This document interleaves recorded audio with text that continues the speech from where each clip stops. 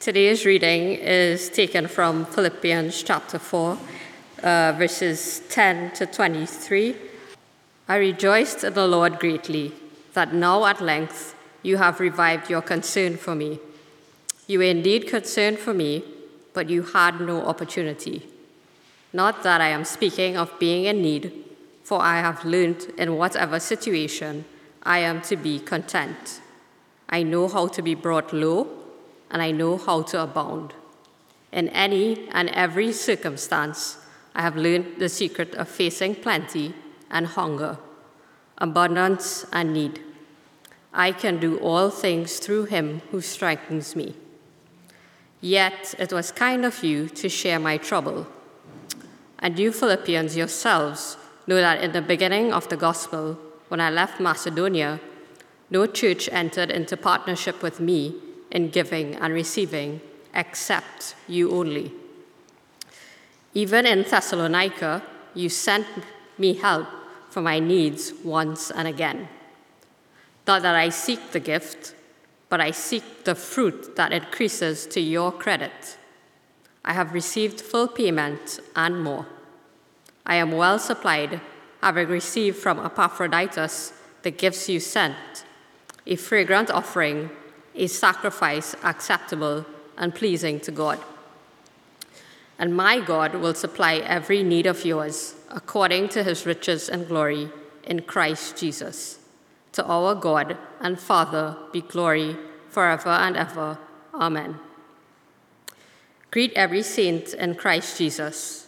The brothers who are with me greet you. All the saints greet you, especially those of Caesar's household. The grace of the Lord Jesus Christ be with your spirit. Amen.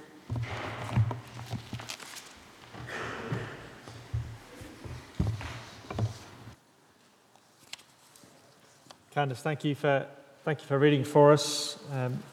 You'll have picked up that we reached the end of the letter of the Philippians, Paul's letter to the Philippians, and it's a great passage for us to finish on. Lots here for us. Can I encourage you as we look at these verses? We're going to work our way through the verses, and it's helpful, we find, to have the Bible open in front of you so you can see what's being said, what's being referred to. So please do that. Let me pray as we come to this now.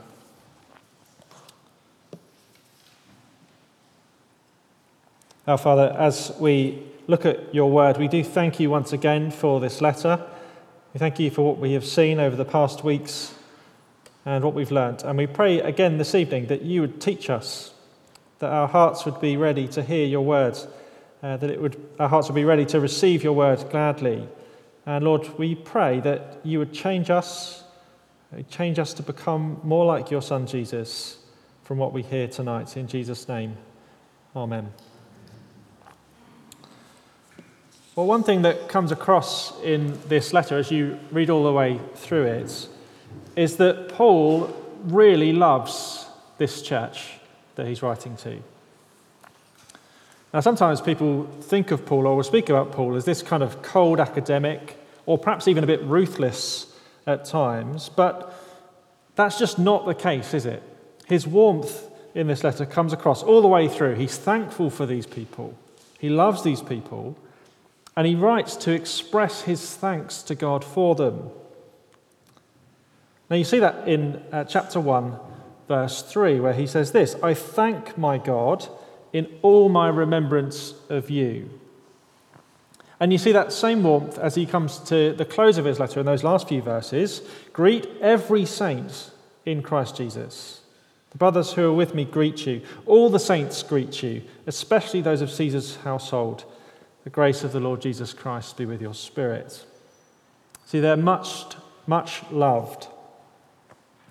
And they really love Paul too.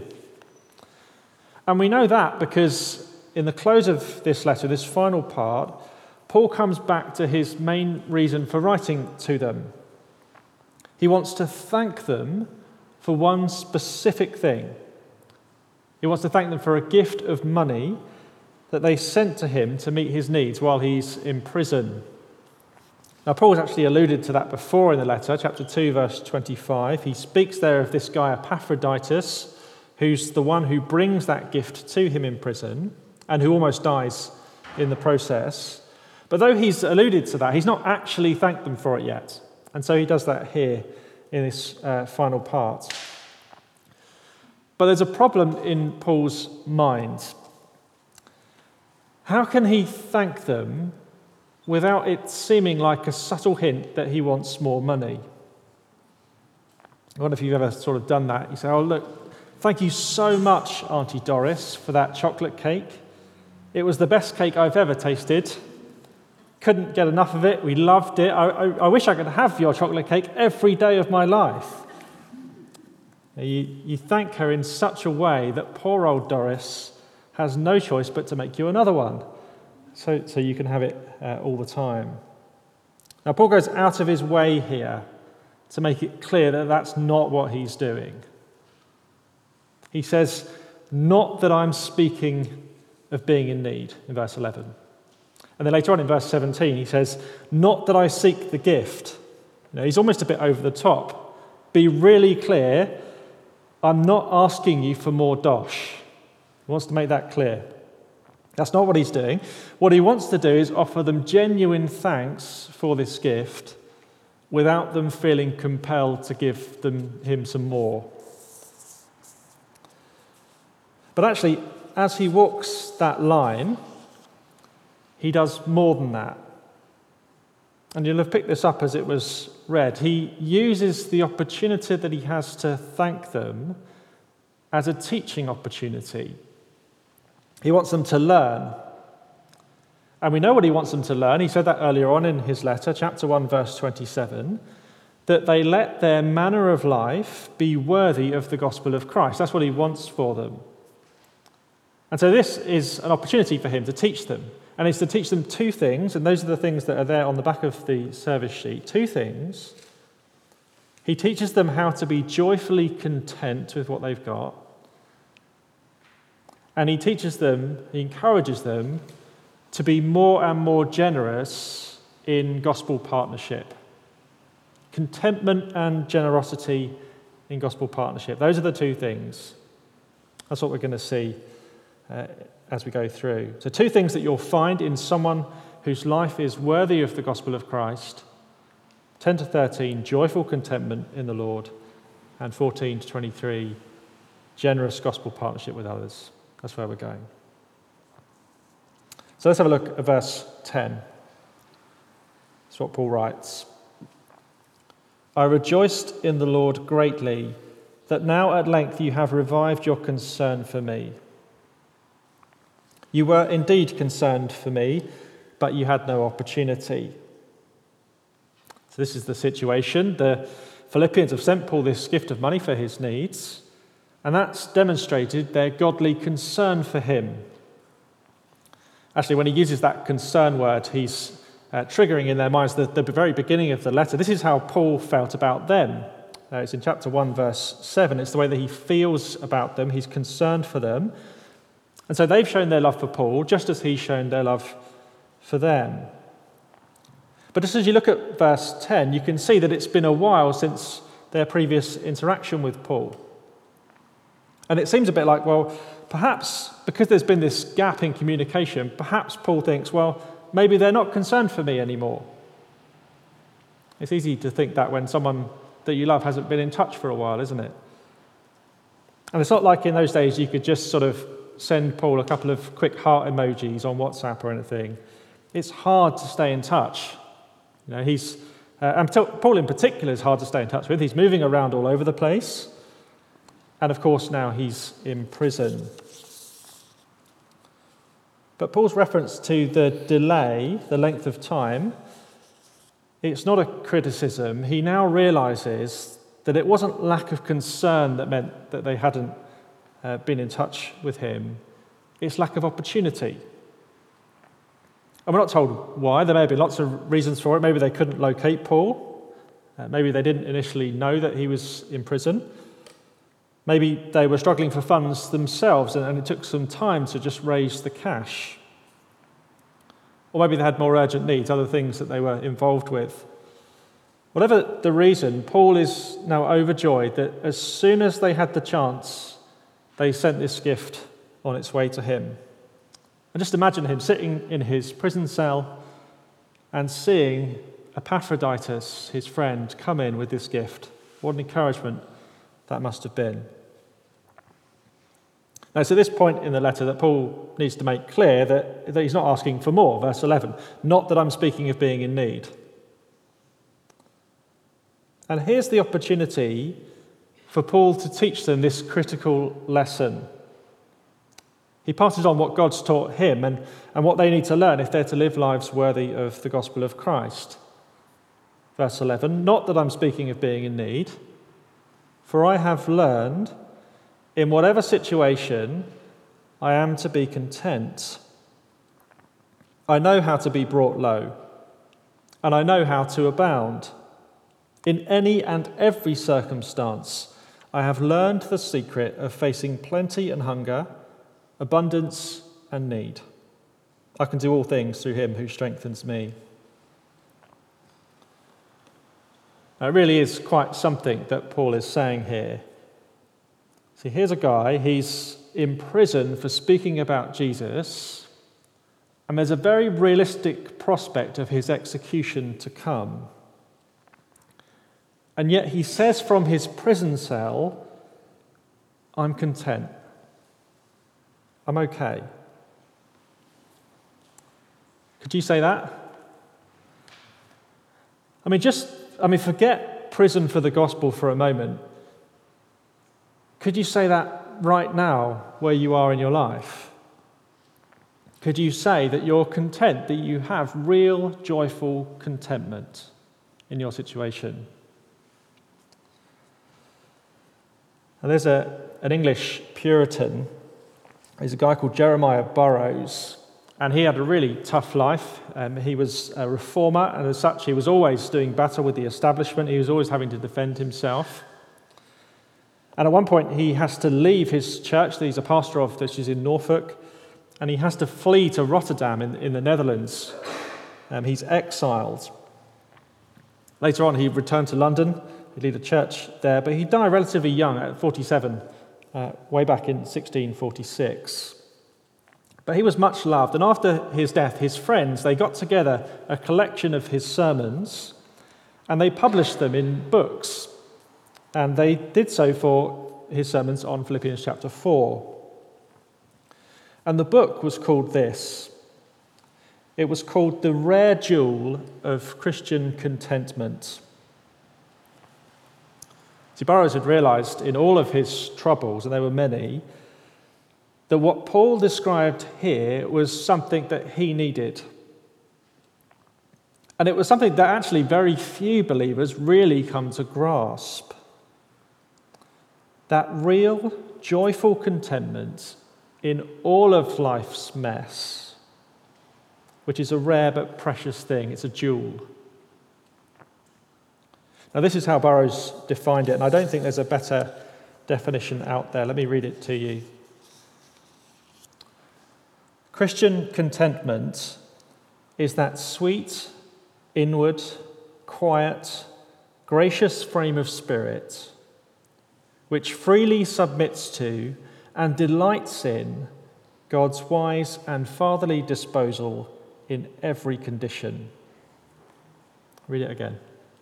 Christian contentment is that sweet, inward, quiet, gracious frame of spirit which freely submits to and delights in God's wise and fatherly disposal in every condition.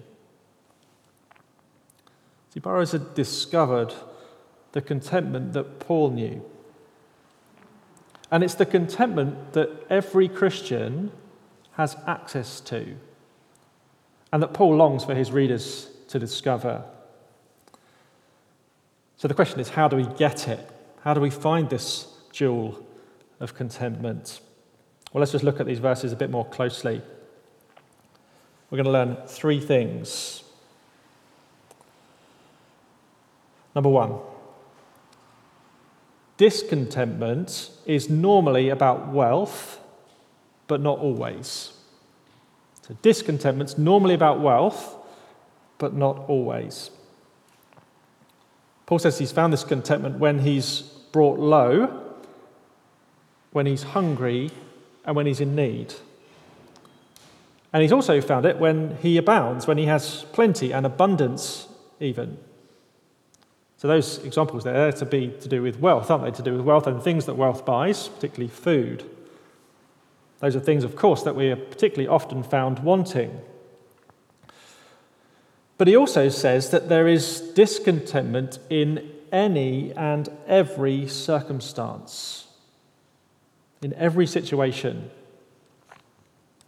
And if we just think about our lives, we find that to be true, don't we? There are many people who are not content in their jobs or in their houses, their homes, or in their marriages, or in the fact that they don't have a job or a nice home or a marriage or many other things. What Paul's going to say here is certainly true of wealth, and we should apply it there, but it also has wider application to all of life, anything which we can be discontent. That's the first thing. So discontentment is normally about wealth, but it's not always. It can be about anything. Here's the second thing, that contentment isn't found by getting what you want. So in each of those examples I gave, people will find themselves discontent with their lot, and what they find themselves doing is they find themselves longing after something that they think will make them content, or think that make them happy. But so often, if they get what they want, the job or the house or the marriage or whatever it is that they've set their heart upon, when they get it, they discover that discontentment still dwells within their heart. What they thought was their greatest need, if only I could have that, then I would be content. Well, it turns out just to be a mirage. It's not the change of situation that brings contentment, although we almost always believe that it will. Paul says, look, I've learned to be content when I'm poor. But he also says, I've learned to be content when I'm rich. And that when the situation changes for better or for worse, his level of contentment doesn't change. Isn't that something? Wouldn't we want that for ourselves, whether we go up in the world or whether we go down in the world? We find ourselves happy with our lot. This reveals that contentment's not found by getting what we want. That's the second observation. Here's the third one.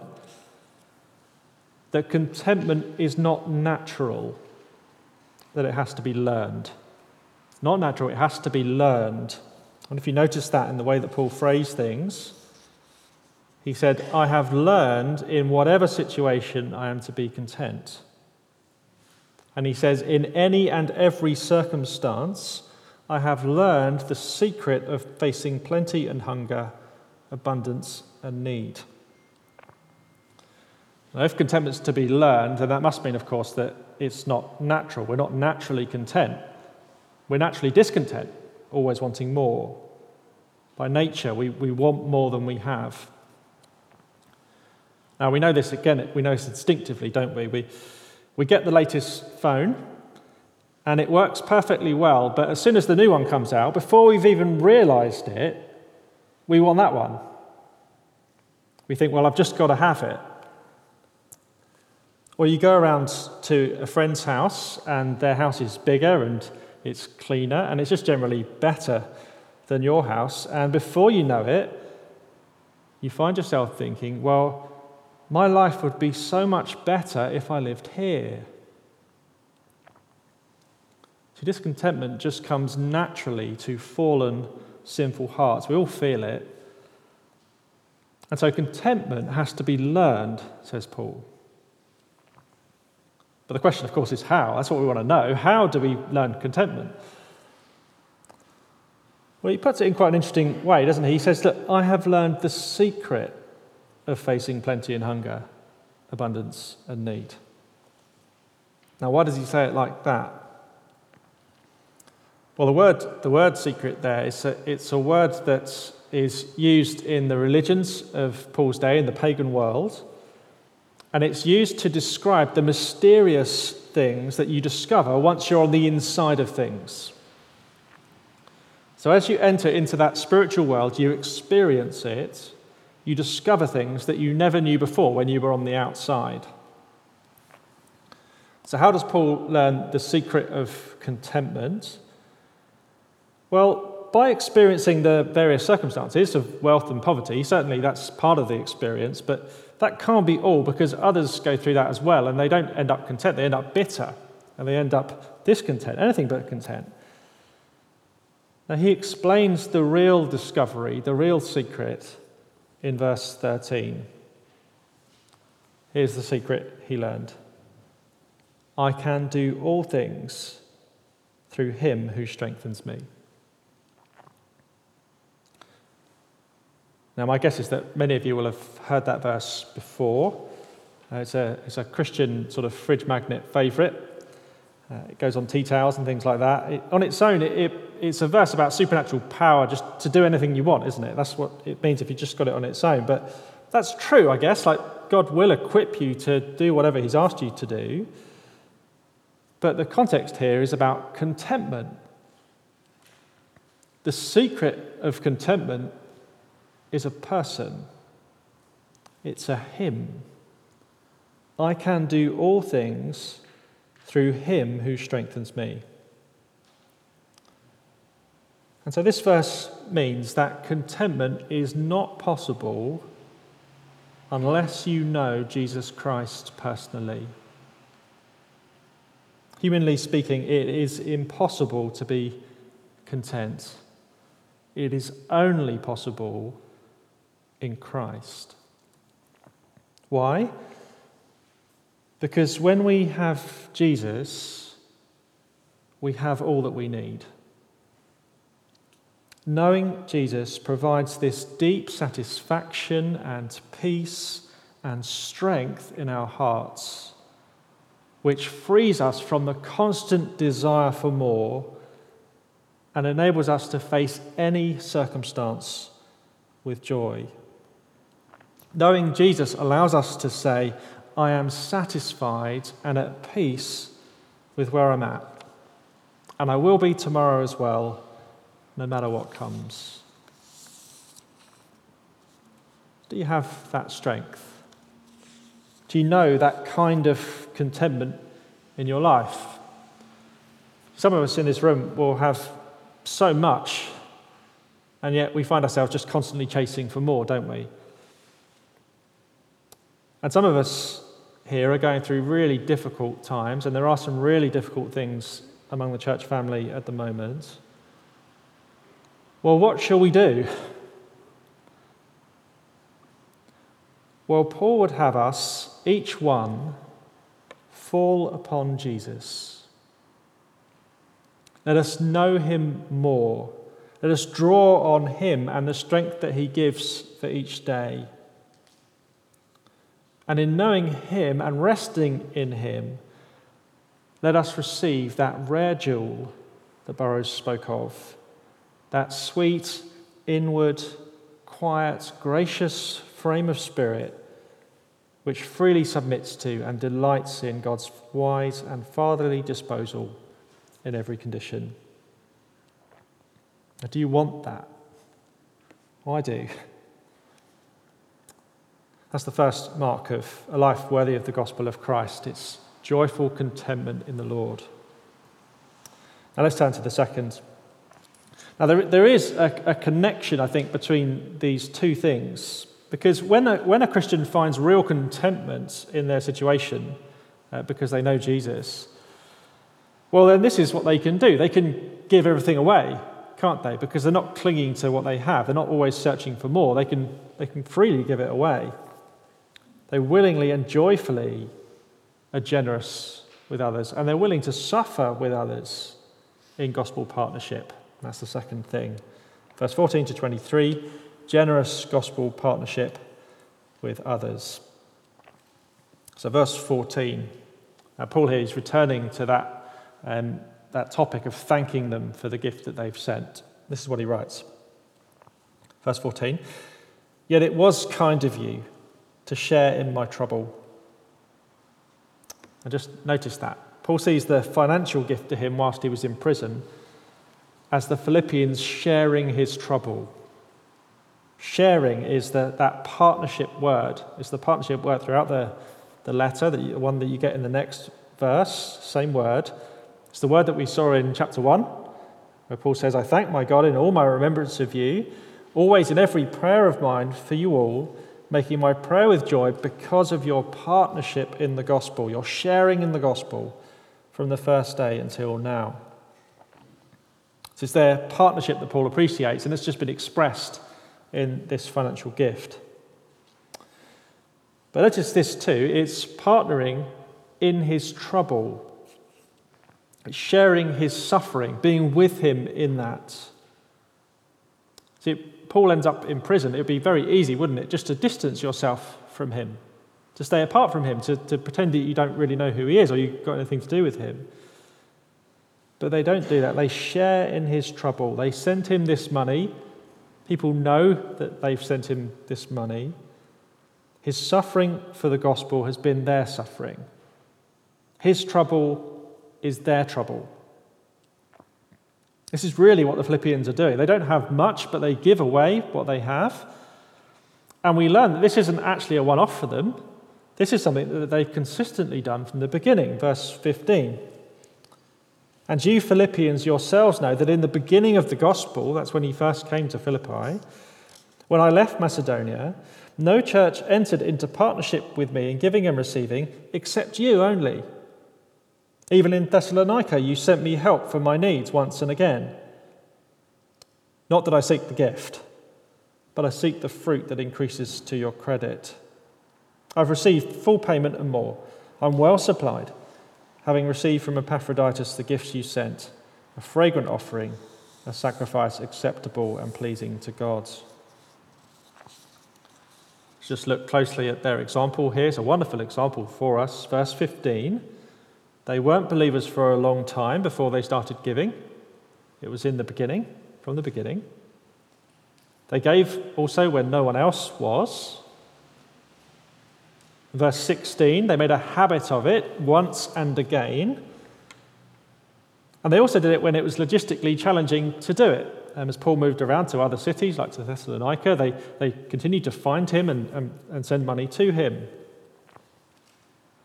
And then verse 18, they gave generously. It wasn't reluctantly, it wasn't just the bare minimum. Paul was amply supplied. It's a real wonderful example of partnership, isn't it? I think here there is an important principle for us about financial generosity in Christian gospel partnership. It's not like giving to charity. Okay? Now, giving to charity, good thing to do, but it's not like that. Because when you give to charity, well, what you do is you give your money away to someone else or to something else, to a project or to an agency that someone else runs. But really, once your money leaves your account, that's nothing to do with you anymore. But this isn't that. It's much more like partnership in a family business that your resources are invested in, you're committed to. See, real gospel partnership means that we're involved. The gospel partner's needs become our needs. Their troubles are our troubles. Their costs are our costs. And of course, wonderfully, then their gospel fruit is our gospel fruit. I think that's what Paul means when he says he seeks the fruit that increases to your credit. See, we're blessed by the gospel harvest that's produced by such partnership. And when he speaks at the end there of the gifts being a fragrant offering, a sacrifice acceptable and pleasing to God, he speaks of the Lord's joy as the Lord sees this kind of partnership. It's not financial reward that we receive when we partner with others in this way, but as one commentator put it, it's heavenly interest accruing to our account. The Lord is pleased when he sees this kind of generosity and partnership, the kind of partnership that's willing to suffer together for the gospel. Verse 19 provides a great reassurance. See, they've sacrificially and generously given what they have, and they may not have very much, they probably don't.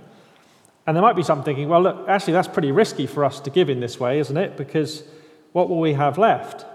Will we be able to survive?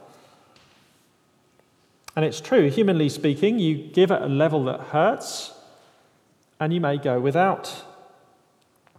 But here's the truth. We can't outgive God. So we can give freely and joyfully in full contentment with whatever we're left with. Verse 19, and my God, says Paul, my God will supply every need of yours according to his riches in glory in Christ Jesus. To our God and Father be glory forever and ever. Amen. Well, how does this come home to us? Well, let's just think about last Tuesday night, our prayer meeting. Tuesday night at our prayer meeting, we heard from several gospel partners. We heard from Anya Serduk, who's going to Nicaragua in January for 1 year. She's going to work with an evangelistic ministry to young families. We saw on Zoom Davi and Emma, a couple we've supported through their training. We've partnered with them in their student ministry here, and they're now serving in Birkhead up on the Murray Coast. That's a region with few believers or gospel churches. And we also heard from Craig and Amy Anderson, who are serving up in Charleston with Andy and Corinne Robertson, and they're planning to plant a church down in the borders in Galashiels next year, and they're looking for a team of people to go with them. These are partners in the gospel. Or are they? Are they really? Are they partners according to Philippians? See, this would urge us, I think, to really partner with these kinds of people and with our other global partners and national partners and with other churches who love Jesus and proclaim the gospel. See, Philippians is the book on partnership in the New Testament. What does that look like? Well, first of all, it looks like love. It looks like genuine affection and warmth, looking to the interests of others over our own. And it looks like prayer. Paul is always praying for his partners, and they're praying for him too. It looks like sharing in their trouble, sharing in suffering, seeking to encourage one another in the midst of hardship. And where it's needed, it looks like generous financial giving. Proactive, plentiful, creative, costly giving.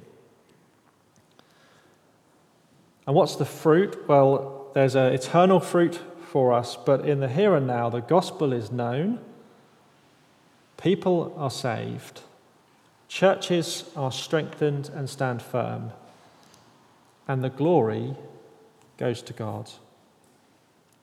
Or may we live lives worthy of the gospel of Christ. May we be joyfully content in the Lord. May we be involved in generous gospel partnership with others. Let's pray. I'm just going to use, as we close, the words of Paul's prayer in Philippians chapter 1. We'll pray for ourselves now. Our Father, we pray that our love may abound more and more with knowledge and all discernment, so that we may approve what is excellent and so be pure and blameless for the day of Christ, filled with the fruit of righteousness that comes through Jesus Christ, to the glory and praise of God. We pray this in Jesus' name. Amen.